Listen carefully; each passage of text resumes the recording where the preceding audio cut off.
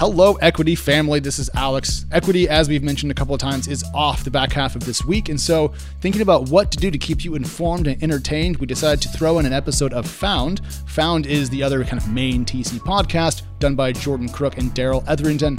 And it's quite good. It's all about founders. So if you are in the mood for a vamp with some neat people building early stage companies, this is for you. In the meantime, Equity is back to our regular schedule on Monday morning. We'll talk to you then. Okay, bye. Hey, this is Daryl Etherington from TechCrunch, and I'm here with my fellow failure, my fellow unable to achieve anythinger. Oh my God. I suggested fellow failure. I did not suggest to go any further at all. But yes, I'm here. My name's Jordan. You know that listening to these two losers means that you're listening to Found, a weekly podcast from TechCrunch where we interview people who are actually successful. Startup founders. I like to think of them as overachievers. We interview real tryhards. Let's put it that way. But yeah, every week a different entrepreneur comes on the show for some reason. Because we asked them nicely, but I'm always surprised when they say yes. And then we talk about their startup journey and kind of why they decided to become an entrepreneur to begin with, and why they went and took the leap and were brave enough to go and build the thing. And then we talk about stuff like fundraising and also, company culture. And this week was a really good one. This week was a thrilling time. I liked it a lot. We talked to Sarah Spangello from Swarm. She's CEO and co-founder of Swarm, which is a space company that builds really tiny, cute, adorable satellites. Go look them up. These are all 100% objectively true things. They are internet connectivity satellites, but they basically just create a network that can provide you with like a few kilobytes of bandwidth. So roughly equivalent to like really old school dial-up internet, but that's all a lot of things need to convey kind of like basic essential information, including stuff like geo coordinates and, just like messages about like the status of equipment for IoT monitoring. But Jordan, what did you think of our chat with Sarah? I think it's really good that you outlined all of that, because we didn't really talk about that like at all. We talked about leading a growing company. Yes. And like when I say it that way, it makes it sound like very brochure-y, but it actually wasn't. To me, like it was one of our more refreshingly candid conversations with someone who was like shared her actual experiences, talked about like some actual real life tactics, right? Like that were really interesting that I hadn't thought about before in terms of like how to connect with other people and communicate with them, work effectively with them. So that was really good. And she also said, I don't know, to the question. She was like, I don't know, which was really cool too, to the stuff that is in the future. It's like very real advice about how to run a growing but very small, very early company. By the end of it, I was like, I wish Sarah was my boss. I wish it wasn't Jordan. I wish it was Sarah instead. This is great content, and you're going to love the episode. Yes, you'll especially enjoy Sarah. She has lots of great insight to impart. So enjoy this episode. Hi, Sarah. How's it going? Good. How are you guys? Good. Great. We were just talking about puppies before you joined us, actually. Jordan got a puppy. That's exciting. I wish I was responsible enough to be able to have a puppy. I don't think anybody ever really is, to be honest. And we're just like figuring it out. I'm like, oh my God, you're supposed to eat. Hold on. I like the idea that you're responsible enough to manage a constellation of satellites up in space, but not a dog here on Earth, Sarah. That's not exactly my job. We have more organized people maybe for that job. Yeah. So let's talk about that. Can you just give us a bit of background on Swarm, just for the listeners and for us here too as well? Yeah. Sure. Yeah. So Swarm's been around for about 4.5 years. We started Swarm to try to bring affordable connectivity to the world. And we do that with really tiny satellites that we developed. And we have 93 satellites in space, which is kind of crazy to think about. Early on, launching our first 4 and then just scaling up from there. And what I'm really excited about with Swarm is that obviously I studied aerospace engineering and physics and all these things growing up and through university and grad school. And it's cool to be able to take that knowledge and background and start to have real impact on the world. And we're seeing that this year as we bring our commercial product to market and starting to connect, water wells and moisture sensors and asset trackers and tuna fishing buoys and weather stations. And that's really what we're doing, is connecting devices that tend to be distributed all around the world that are trying to bring back a small amount of really valuable data. And we're doing it at a totally different price point. So our price point is $5 per device per month, which someone mentioned is less than a Netflix subscription, which I think is a pretty cool observation. That's like 20 times lower cost than satellite has ever been previously. So that allows us to bring connectivity to devices that were never connected before, open new markets, and that's what we're doing with Swarm. And it's an exciting time as we start to commercialize. Do you ever get tired of the brief, here's the company that I built? Like kind of this, you know what I mean? Like the same way that people who have done music for 20 years, Mariah Carey, I'm sure at a certain point is if I have to hear All I Want for of the Christmas hits, one more time, or if I have to sing it one more time, do you ever feel like you're just losing your mind? Yeah, I thought you were going to say, do you ever get tired? And I was going to say yes, always. But then I said losing your mind, and I made it a little bit more intense. Okay, so tired is fair. Yeah. But definitely, I actually tried to spice it up for you guys, because I feel like I do have this soundtrack that I do for employees, investors, customers, literally everybody I talk to. I have to kind of tell them about the company, and it starts to sound really buzzwordy, right, low cost connectivity, blah blah blah. It does. So I try to I don't know, be slightly authentic, or slightly will always be authentic, but slightly targeted to their interests. If they're a software engineer, really there's different things. If there's an investor, a slightly different angle. To Jordan's point, right? We also do a lot of things that are pretty repetitious in terms of Jordan hosting Disrupt. You must say the same. Whatever do you stuff. mean? And especially the outro to this that I record, the boilerplate one, it's pretty box standard. But I would imagine it'd be less annoying if it's something that you built because you really wanted to go out there and see it in the world. If it's a startup, if it's the startup that you built, you must kind of there must be part of you that's still oh, I'm really excited to even say this because it exists and that's really cool. Or are you just no? Does that also deplete over time is a good question. Yeah. You know what I mean? They'll be oh, I'm beaming with pride. And then you're I've said this so many times. Just know what it is already, whole world. Let's get to the next step. I think that the cool thing about a startup is that it's different every day, right? Mm-hmm. So I can say 92 satellites today, and we're launching 28 satellites in 14 days. So then I can be okay, we're over 100, we're commercially live, the team is growing. So I think it's the dynamic nature that keeps it somewhat interesting. But yeah, I mean, as in my job, I feel I'm constantly selling Swarm, and I probably should just record myself giving the 2-minute overview and play it on the phone and then re-engage. Yeah, but that I don't know how that would go over.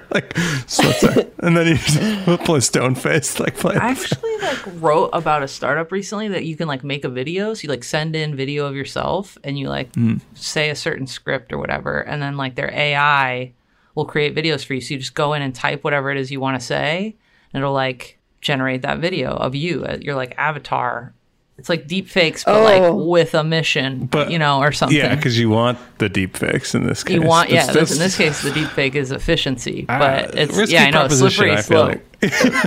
Well, okay, but getting back on track though, on the issue of repeating yourself, I actually someone really, I forget who it was, and I never really remember, who tells me these really smart things that kind of just ring in my ears and I repeat over and over and over again. But someone smart said managing or leading anything is essentially just repeating yourself.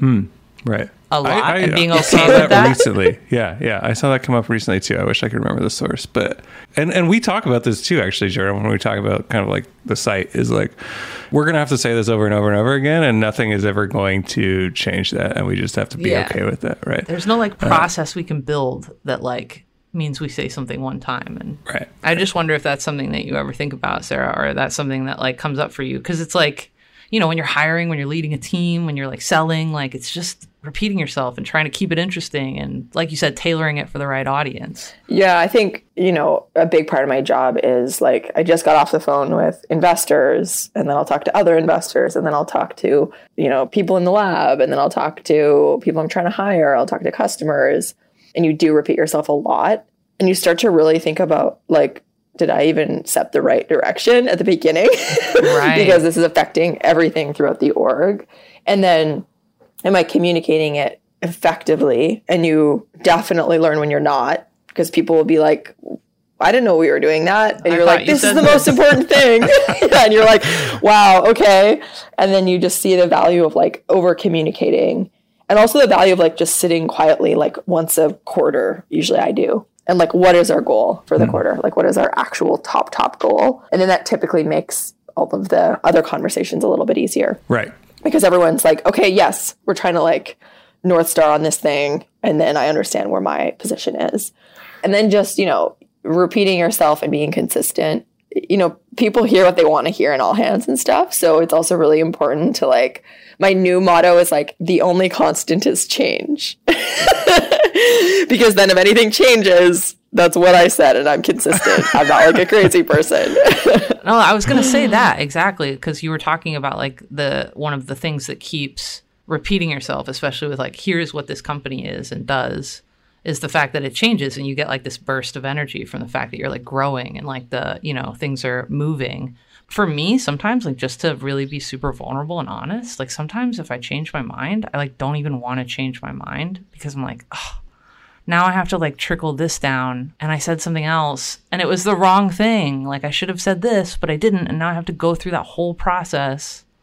Right. Again. And some people will call you out for it, right? And be like, well, that's inconsistent. Like, I think that's, in my experience, one of the things that's also hardest about like leading any kind of team is like, your team members will point out inconsistencies, especially if like that's their natural bent or whatever, right? And then like kind of like, this is the less charitable way of like interpreting it, but like use it against you, right? But like, it's true though. Politics is yeah.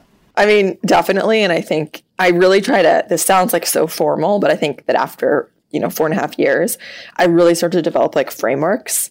And I guess being an engineer, maybe that's like a tendency for me. But like, okay, this is like our compensation and equity framework. This is our hiring framework. This is our project management framework.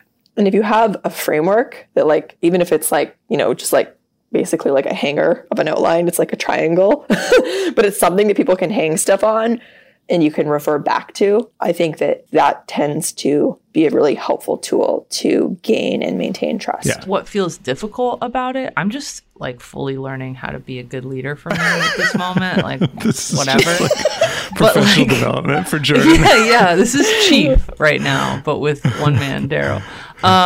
No, so like, what about when you're establishing a framework? Because like, how do you know you're fully right from the beginning? And then if you have to change it, that like inconsistency is called out even more than like pre any framework existing, and just being like, hey, do it this way maybe this time. And you're like, oh, no, we have this whole thing and this flow for you, and I'm going to change it once a month because I realized how wrong I was the first time over and over again. Yeah. Oh, it's like total chaos for like the first like 4 3/4 or a quarter year. Oh, you just got it. I just got comfortable. I think you make frameworks almost like, at a startup, like our philosophy was always like no process. Right. No process until something breaks. And then like when that one thing breaks and you like don't have the part you need to hit the deadline and you end up spending like $100K to do the thing, then you're like, okay, now we need an ordering process because like that wasn't cool. That mistake cost us too much. So yeah, these frameworks don't I think if you started a startup with frameworks, you would immediately die because you'd have way too much process. But just over time, develop like the very minimum to survive. And mainly out of like pain. Like, you had this bad experience and now you're like, okay, we need to put something in place so this doesn't happen again. And the minimum so that it doesn't happen again. I think that's another tension that comes up a lot is like people feel that pain and then they build the process and then like they go into other experiences and they're like, well, why don't I just start with the process and that way I'll avoid the pain altogether, right? I mean, I've done that, right? I've done that going to companies that were a lot more dynamic than ones that I had previously been at, for example, right? Like I was at Apple. Apple's like heavy process, right? They don't document it, but there's process everywhere and it's very strict. And then I went to Shopify, and Shopify is allergic to process. Like Toby still to this day is like, do not say that word. Do not say the P word in my presence, which is extreme for a company of that size, right? But like I was bringing that, the Apple experience, and trying to retrofit it back, and it was like, this does not work at all. So do you think you have to go through that pain thing? Like, is that the right way to do it, is to go and hit those walls and feel that pain? Or do you think you can sidestep it in any cases? I don't know. I feel like you said before, like pain, that's how you do it. Pain, minimum process as a layering mechanism. Yeah, I think you have it, Jordan. At least that's what we've done with Swarm. I'm not going to say that I'm an expert at this. I mean, I've only done one company. But I've been at places with a lot more process, Google and JPL, right, and even academia, which is like ultra process, right? And I think that just the experiences there were like, oh my God, we're getting in the way of ourselves. Like we can't get out of ourselves' way to like move forward productively. So starting with like absolute minimum, nothing. I also think that you have to be able to just like do everything when you start a startup. That's like one of the key things. And if you're doing everything, like, then there doesn't have to be a process because I'm just doing everything. Right. And then when you bring in more people, that's when you need it. Did you not try to like build some sort of process when you're doing everything where you're like, okay, well, I can be more efficient if I focus on like this category of task, right? Like, oh, today's like fundraising day, and I like only talk to investors today, and then like tomorrow's sales day, or like this day is like engineering day or whatever. Or was it just like, nope, whatever comes, like I'm just kind of like stream of consciousness, Miss Dallowaying Swarm? It's definitely the second thing. And I think that it's maybe a bit me. Like, I'm definitely not like ADHD, like wasn't diagnosed or anything, but I do have those tendencies. But it's also a pro. So like my co-founder, he like invents stuff like thrusters into satellites, and it's really brilliant and stuff. But like you could be like, Ben, and he like won't hear you for 5 minutes because he's like in the zone, focused. But it takes him like 20 minutes to get back in that zone. I'm like the exact opposite. I can be like answering an email, answering a question over my shoulder, thinking about something else, like, you know, biking in. I'm like, okay, there's 4 things I need to do when I get there, and like numerize them and like prioritize them. Like I'm very spastic, but I actually think that that's good as a CEO because you don't just sit down and do a task usually for a few hours. You're constantly having to balance different things. And I think especially early on, you know, if an investor wants to talk, like, yeah, talk to an investor. Like that might be your only shot. You're not going to be like, hey, Tuesday is my investor day. Like not free right now. Wow, you just made me sound so dumb. I like didn't even think about that. But that's so true. Sorry. Investor was like, no, I can only do Monday morning. And you're like, no. That's engineering day. Sorry, bro. I wish I had a little bit more discipline around, you know, allocating time to different things. But I'm at this point, it's just like firefighting. Like I'm just like sales, like we need to do something for sales. And then like 3 hours later, I'm like recruiting, go. And then I'm like product. It's just whatever's stressing me out the most. Right. Like even on a subconscious level, like I wake up and I'm like, what am I most stressed about? And then I'll like put effort in there. And it's usually pretty like intuitively right. Yeah. That's like what needs to happen. Sounds like also like you're like one of the freedoms of running a company and starting a company is that like, okay, this is actually who I am as a person, and this is my personality and like how I function. And so like things are going to be built around, you know, whatever process does creep in any way is going to be built around like this methodology that I need, right? Like that's who I am. Yeah. And so other founders might do something totally different, right? Like if you're super disciplined and need that kind of focus, you know? I'm curious like how you guys work together. If Ben gets in like super zones and you're like, 14 things stressed me out today and I focused on all of them and like did a good job, you know? And he's like, well, I just did like one thing a lot hardcore. Like, how do you communicate? Like, how do you like delegate and like divvy up tasks? Like, you know what I mean? How does that work? Yeah, it's a great question. It's taken us a long time to get to where we are now, I would say. Part of our, like, I guess, advantage, but also disadvantage is that we're both technical. So we both, like, got PhDs and worked in academia, worked at JPL, worked at NASA, etc.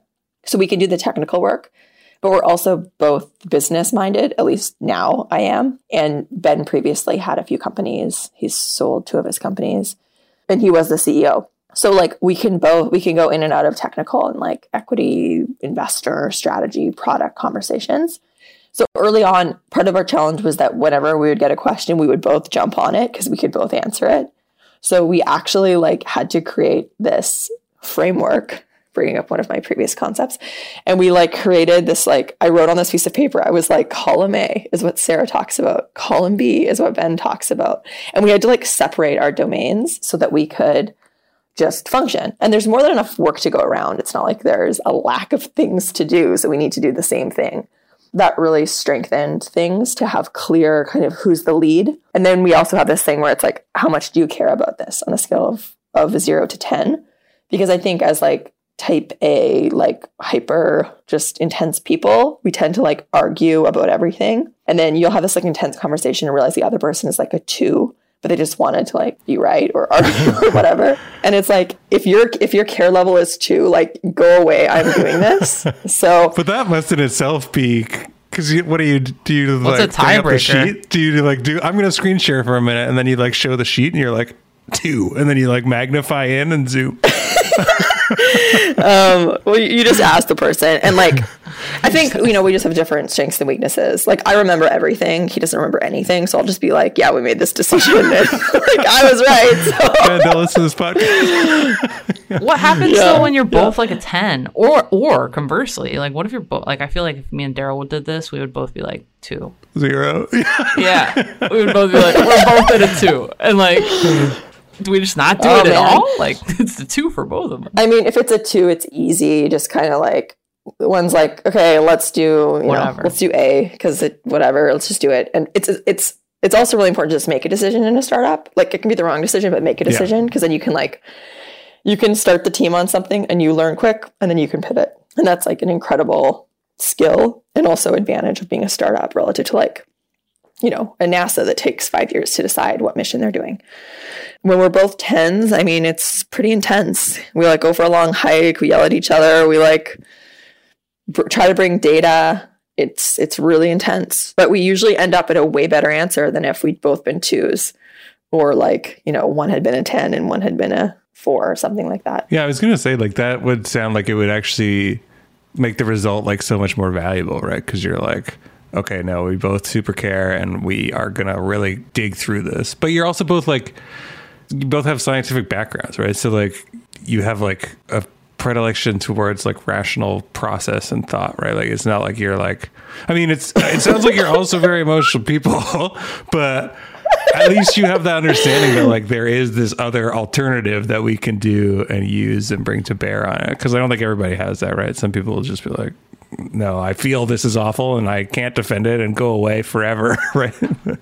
Yeah. Well, I think that's giving us a lot of credit, so thank you for that. I think that sometimes, although you're both logical, you both might be like seeing different conclusions off of the same data or just have different instincts on what to do next. And that's really tricky. And I think, for a startup, you're like go-to-market strategy. It's not science or physics based. It's like, I think people will want to buy online. Well, I think people will want to talk to people. Like, how are you going to break that tie other than testing both, right? And that's what we tend to do a lot of is like, okay, you know what? I don't think you're right, but let's test it. Right. Let's put it on the website and see how it does. And then given that data, we can make a decision. And that's been a really good place to, I mean, it feels good on both sides because, you're always kind of wondering, well, maybe I'm wrong. And at least this way we get to test that hypothesis and figure it out. And we're probably going to learn other stuff too if we kind of run this mini experiment. I pose things a lot as experiments. Should we enter Latin America? Let's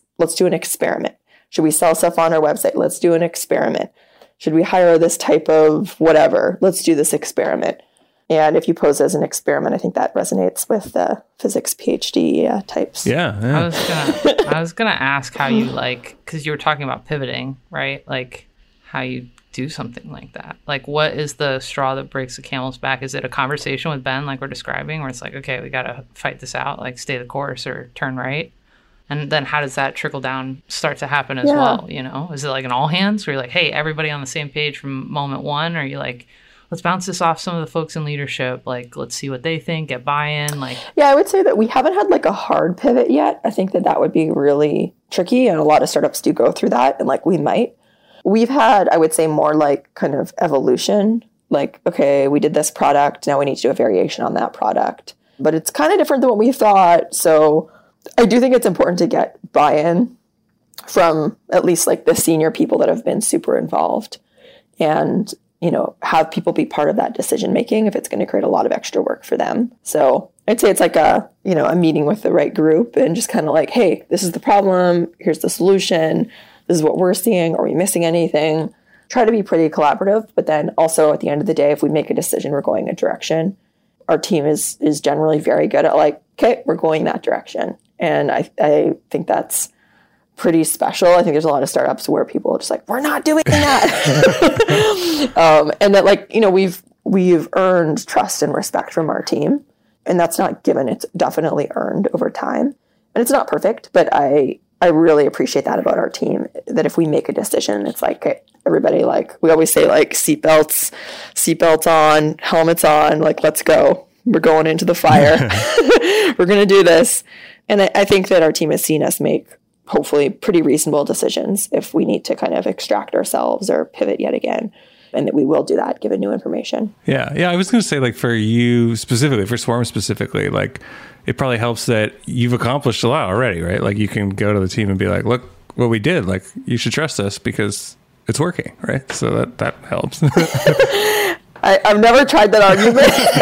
I always tend to think, like, you know, actions over words. Like, you know, sometimes I'll say something and be like, but, you know, you shouldn't, like, take my word for it. You should go verify that yourselves. But I think that's, like, kind of implicit.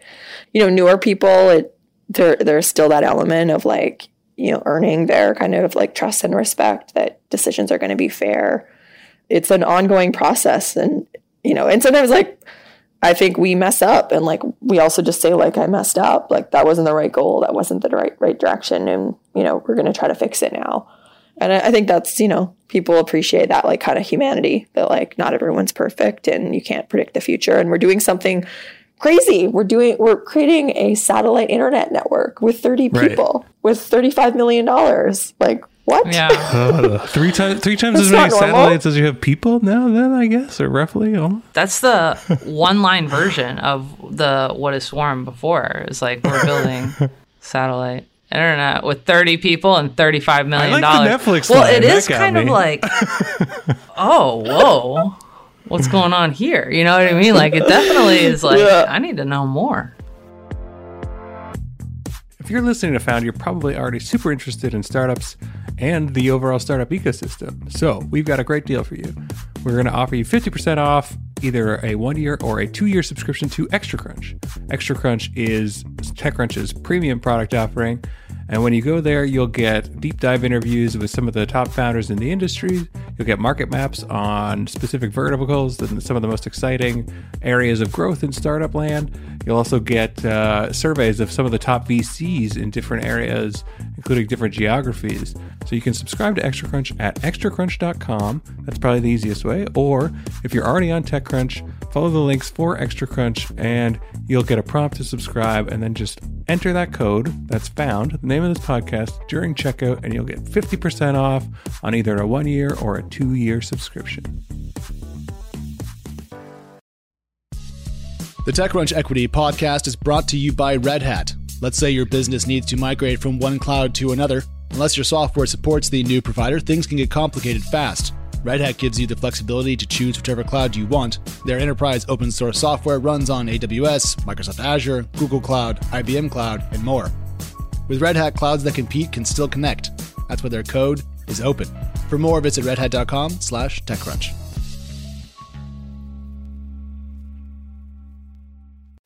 I wanted to ask about the NASA background, and I'm curious too when you're talking about people coming in, and like, are they mostly also coming from places like NASA, or are like, who are you hiring in, and do you think that affects it and the way you work? Like, it seems like maybe that's a part of having worked in that kind of environment, right? Because I would assume it's very collegial and people are like, let's talk out our ideas and like hash it out. Or where are you getting folks, and how has it been integrating them into this kind of team? Yeah, so like we take everyone. We're not we're not discriminatory or preferential. I actually think it's really good to have a mix of people that have worked in academia, industry, startups, Google, Apple, Amazon. Those are like, I guess, where most people have come from. Yeah, I actually, I think it's good to have diversity is probably the main thing. Like all sorts of diversity, mainly where they're from, we're talking about here. Yeah. And I think that we tend to make sure that people join for the right reasons, which tend to be like they want to work in a place where they're going to have a lot of responsibility and autonomy. And they're going to progress their careers probably at an accelerated path, especially if they're early in their careers, because they're going to come in as like an individual contributor. And then in like 3 years, they're going to be like managing a small team and have like just totally like their career path is probably like 10x where they would be if they had gone to like a slower moving company or a bigger company, and that they're mission focused. And it doesn't need to be that they're like so passionate about connectivity, but I tend to look for like mission alignment rather than mission focused. So like if someone is like, I want to come in and build $100 million sales org, I'm like, that's great, because we need that to be successful. So your mission is aligned, like it's parallel to my mission. Or I want to come in and build really cool products that will save people's lives. Awesome. That's also like super aligned. But not somebody who's like, I want to come in and black out the entire internet across the globe. That's like, no. Wow. Now it's counter. That's counter. What a weird, dark joke. Do people want to do that? Definitely people want to do that. I mean, now I'm on this path, and we can't turn back. So now I need to know how you ensure that you don't have any infiltrators who are going to come in and black out our internet. I think someone that wanted to do that, like from like a security perspective, who could also figure out how to protect you against that would actually be very valuable. Right, if they were white hat. Because we have to worry about like, security. What and if they all were that posing as a stuff. white hat, but they weren't a white hat? I mean, that's the eternal risk, Jordan. I'm literally creating hypothetical pain so that you will create a problem. Let's get a framework going for this. You're actually making me think that I have no way. I know. I was watching it come over your face. I literally watched it happen live. Oh, it was lovely. It was like, wait, hold on. Well, yeah. I don't know if any companies have that though. Do they? Like, it's been an outlier use case, probably. I don't know. I mean, but like any company, like we're at Verizon. Yeah. Like people could come try to work at Verizon and do bad things. That's true. We should ask our boss. Am I giving away my secrets? I'm just kidding. Yeah, Jordan, for instance, could come work at Verizon and do bad things. Be like, yeah, we've seen your work. You're not capable of that. Okay, well, where do we want to go now, Daryl? I kind of want to hear like why you personally wanted to do this, like just at the outset. That's going far, far back. But like, what made the decision where you're like, yeah, I'm going to do it. I'm going to leave my existing gig and go do this thing. I really wish I had a better answer, but I would say it was like very organic and really small iterative steps. So Ben and I had been working on this concept of this super tiny satellite, and he was like, I'm going to fly satellites for fun after he sold his first company, which I guess is kind of a weird thing to do, but if you knew Ben, you would know that was totally normal. And I was like, cool, I've designed a lot of satellites, like, but we should work together, I can help you. And then we did some calculations and realized that our satellites could communicate with devices on the ground. So these were just hobby satellites at this point, or they were like hobby. We're going to try to test out some new like attitude control schemes and some other things. Yeah. But yeah, hobby satellites started as that. And then we like did some math and we were like, Jesus, these can communicate with small devices on the ground at, something between like 1 and 3 kilobits per second, which is like the worst internet that you had in the 90s, or whatever, like dial-up internet. But that's actually really useful if you're trying to communicate and just send back like text messages. So like think of a weather station just bringing back the weather station coordinates, or even an asset tracker, just like GPS, latitude, longitude, and SOS. Like that could save your life. And that's like 50 bytes. So little pieces of data like that. And, our world is a lot more connected than it's ever been. And people are trying to be smarter about where they route things, where things are, how things are operating to save like water and power and CO2 emissions and all of these things. We're honestly kind of spoiled. Like we expect that everything will always be connected, right? Wherever we go. And I think that infrastructure is starting to be developed with that in mind. Even like solar panels that are out in the desert, or a weather monitoring sensor, or a fire detection sensor in California or Australia, or a buoy that goes across the ocean. Like people tend to want to be able to connect to these things and know what's going on to make decisions and take action in a lot of cases, which is where it's very valuable. So we realized that we had similar data rates to what some of the legacy satellite companies have. So companies like Iridium and Orbcomm and Globalstar that you might have heard of. And we were like, Jesus, our satellites are like 10,000 times smaller and cheaper to launch. And also the cost of launch is going down year by year with SpaceX and Rocket Lab and all these exciting companies. And we were like, for like $3 million, we could launch like our entire network of 150 satellites. That seems like it's probably like less than what a Series A would be in the Bay Area. And it all started to just like fall into place, and also just kind of right time, right place. We knew some investors. We fly small planes, and our flight instructor was like, this sounds like a business. You guys should chat with some investors. So we did. And some were really interested in connectivity. This was 2016. So there was a lot of interest in Starlink was starting to be talked about, OneWeb, Project Loon, which unfortunately just was canceled. Facebook had a solar powered UAV project that was also canceled. And a lot of people were like, wow, these are aerospace programs that are very interesting, but they're very, very cost intensive and will take 5 years and billions of dollars. And we come along with this like cute little tiny satellite, and we're like, we can do connectivity too. Yeah, so that's really how it started. We got some great investment from Social Capital. They at that time had this like 40 world problems that they're working on, and connectivity was one of them, as well as, a lot to do with air and water and weather and climate. And we interface with a lot of those areas. So it was like kind of a perfect fit for their thesis. And at that point, I was at Google X, and I had a secretive satellite project killed. And I was like 30, and I was like, if I don't start a company now, I'm not sure I ever will. So yeah, that's how I did. And we had a term sheet, so that helped leave your job. I mean, leaving your job is always super scary, right?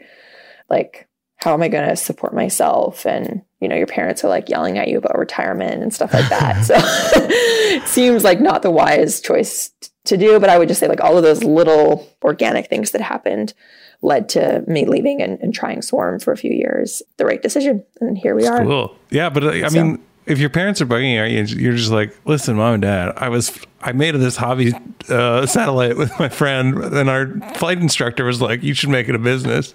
And they're like, oh, never mind. Sounds super solid now. They were like really skeptical. And I remember my mom was like, yeah, I told my friend that you were leaving Google. And she was like, why would she leave Google? Like as if that was like the ultimate job. And then I think when my parents came and like they saw we had an office, and we like raised, $25 million for a Series A a year and a half later. And we have like 30 satellites in space and like customers and money. My parents were like, okay, like this might be legit. They're like, still like, maybe things might work out for Sarah. Like at Thanksgiving, they're like, we're thankful she's still trying. Yeah. Great effort. I think there was like, I think there was something in a Christmas letter, and it was like, Sarah has quit her job to start a satellite company. And it was like, ...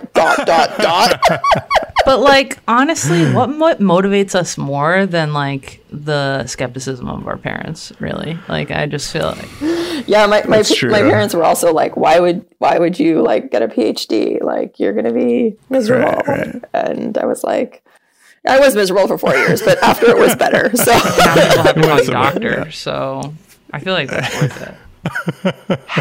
It sounds so much like the Ben Sarah story is like interwoven in the founding of this company. Like, how do you decide who's CEO? Oh, that's a great question. Thank you. Yeah, that is a really good question.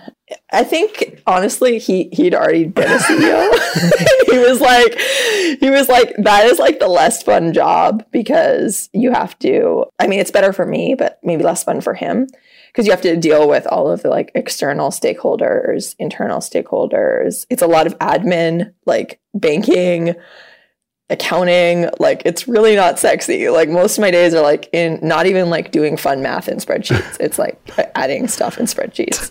It's like basic math. You're like, I got a PhD for this. It's like basic math.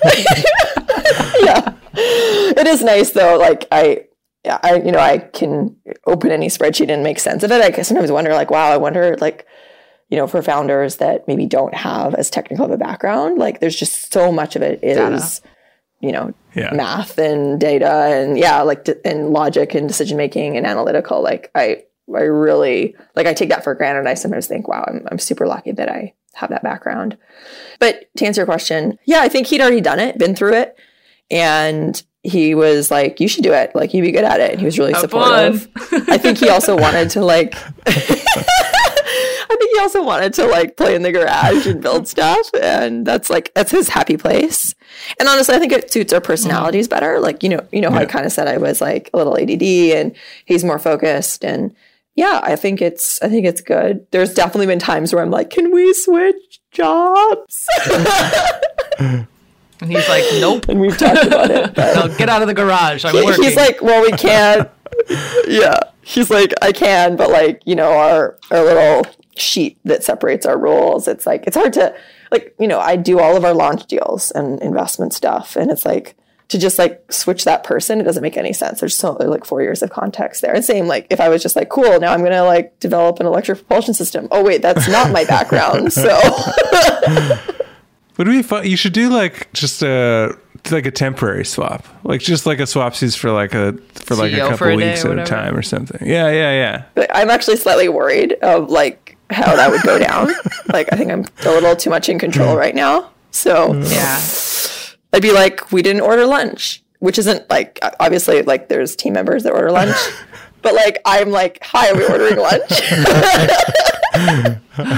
Oh my God, that's super funny. Yeah, don't do that, I don't think. There would be bigger issues. I mean, as soon as you bring up the lunch, I'm like, no, deal's off. Like, well, let's not do this experiment, because that's serious right there. I like to also, this is often a podcast where me and Jordan share our like shortcomings for the general professional world. But like when you were talking about like, oh, spreadsheets, like being in spreadsheets, like I was like, oh man, our stupid arts backgrounds are doing nothing for us here. Like, we look at them and I look at them and I'm like, I don't know what to do with any of this. If you this told is a huge me mess. What was on the spreadsheet, I could then go tell someone else, hey, you know what was on that spreadsheet? Let me tell you a little something. But I'd have to have the first part first, for sure. Yeah. Jordan just summed up our entire job in one sad little sentence. That's what it is, yeah.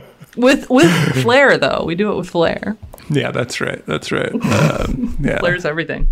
Sarah, a question I have about like the future for Swarm. Like, it sounds like you're really so closely involved in a lot of this stuff, and it sounds like you really like that you have like the small team, right? But I mean, you're also hiring. What do you feel about that as it grows? How do you feel like you're going to feel about your role changing as you kind of like delegate more and as more people come on and stuff like that? Yeah, totally. So we are looking for electrical engineers, embedded firmware engineers, software engineers. That was my little plug. Check them out on our website.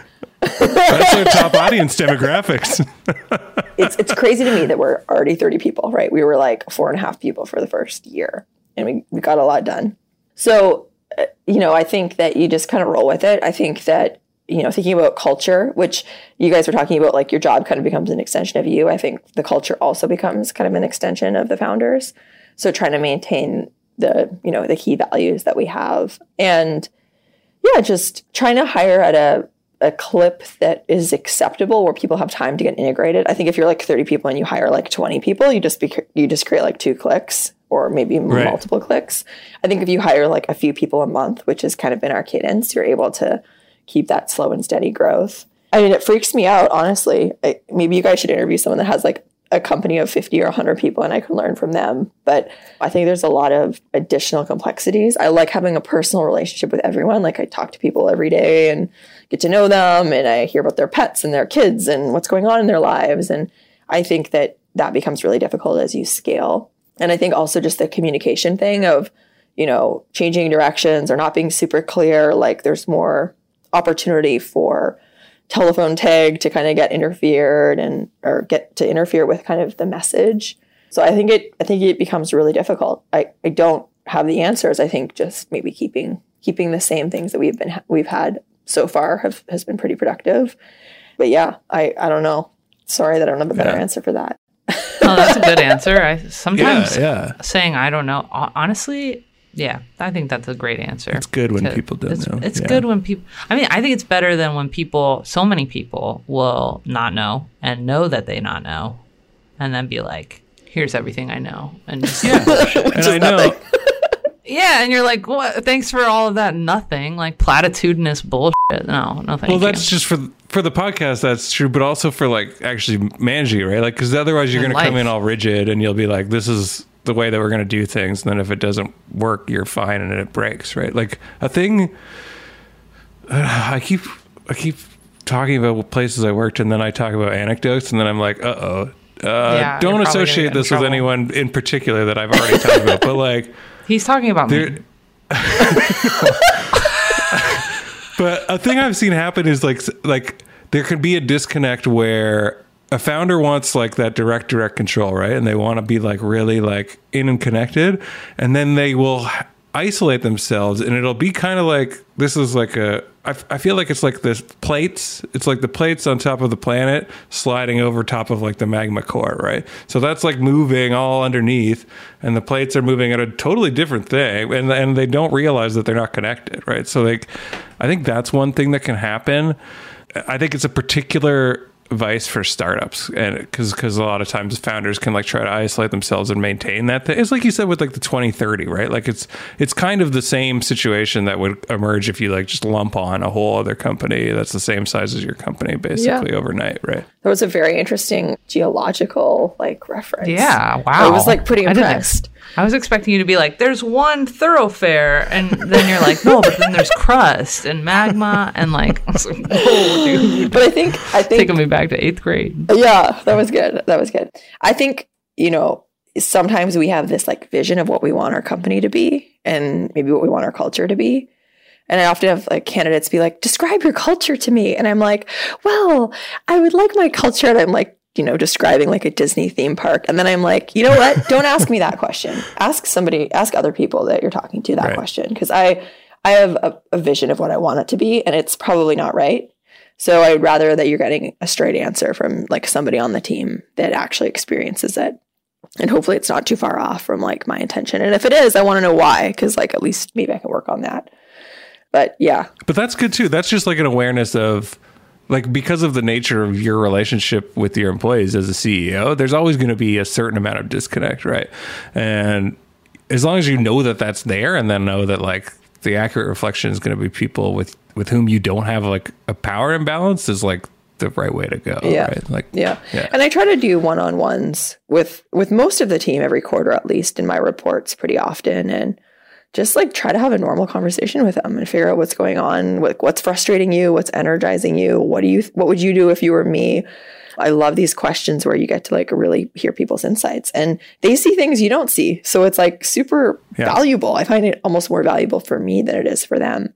Sometimes it's like a therapy session for me, and I'm like, I'm sorry, I like should be paying you more. Like, this isn't your job.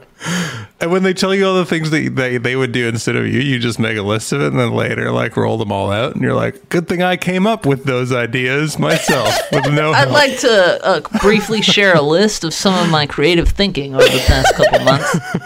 I think that's a way to lose trust, actually. Well, sometimes there's not a lot, which I find surprising, and I also find I like take as a huge compliment. I'm like, oh, they wouldn't do things differently. That's nice to know. That must feel good. Sometimes it does, but it's not hopeful, right? Like it's not constructive. I would rather constructive. Right.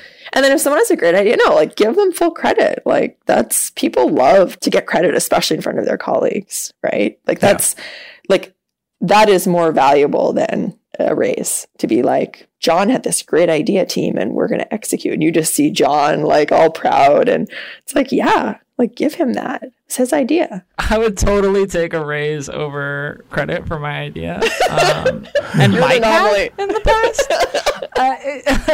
I'm an anomaly. Oh God. That's a really good point. That's the only. I don't think that I'm very good at my Giving job. credit.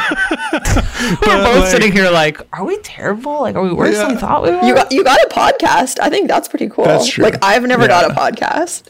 And like I think you could make one if you want. You can, yeah, you can. pretty low It's not. There's not a lot of barrier to entry. We just like got in here and started talking. But like the one thing I honestly do advise people that I think is really, really like is exactly what you just said. Like, give people credit.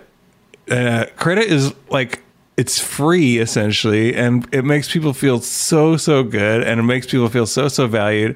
And also, like, in a leadership position, it's worth nothing to you effectively, right? Like, there's no reason for you to take credit that is someone else's. Like, make sure that everybody gets that. It's actually of value to you to give credit. Like, This is one of the big lessons Alexia taught me. I know I said I never remember what people say to me, but Alexia was like, if you're going to be in the spotlight, be a mirror, essentially, is the way she put it. Like, shine it on other people. And I feel like it's been like the most useful thing, because it actually builds so much value to be like, oh, this person did this amazing thing. And they're like, yeah, I did. I feel good. And also, like, thanks for like noting that. Like, we have more trust now, and I feel like you're in support of me, right? Like, which is what you're going for. Totally. Cool. Well, we just solved all the world's problems, I feel like, right? Like, high fives all around. I know. It's a perfect place to end, is to be like, we just solved management. There you go. Welcome. Oh my God. Still so much to learn though. Yeah. Oh yeah, for sure. No, Sarah, it's all done. We just did it right now.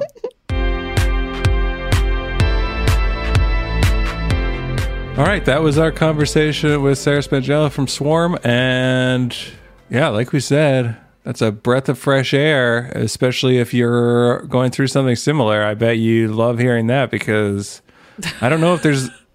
Look. What is your I tone empathize. right now? It's empathetic. Registering. What is my tone? That's Daryl empathy.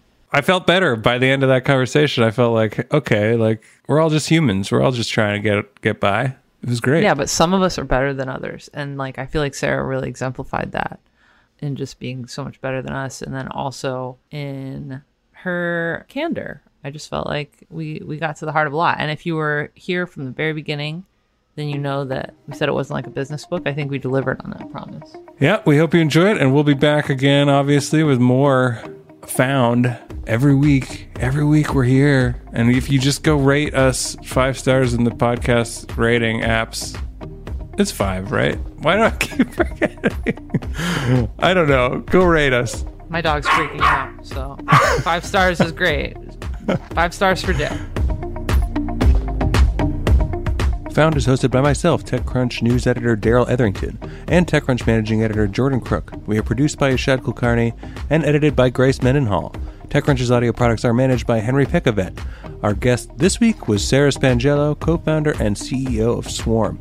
You can find us on Apple Podcasts, Spotify, or wherever you get your podcasts, and on Twitter at twitter.com/found. You can also email us at found@techcrunch.com with any feedback, and you can call us and leave a voicemail at 510-936-1618. Thanks for listening. We'll be back next week.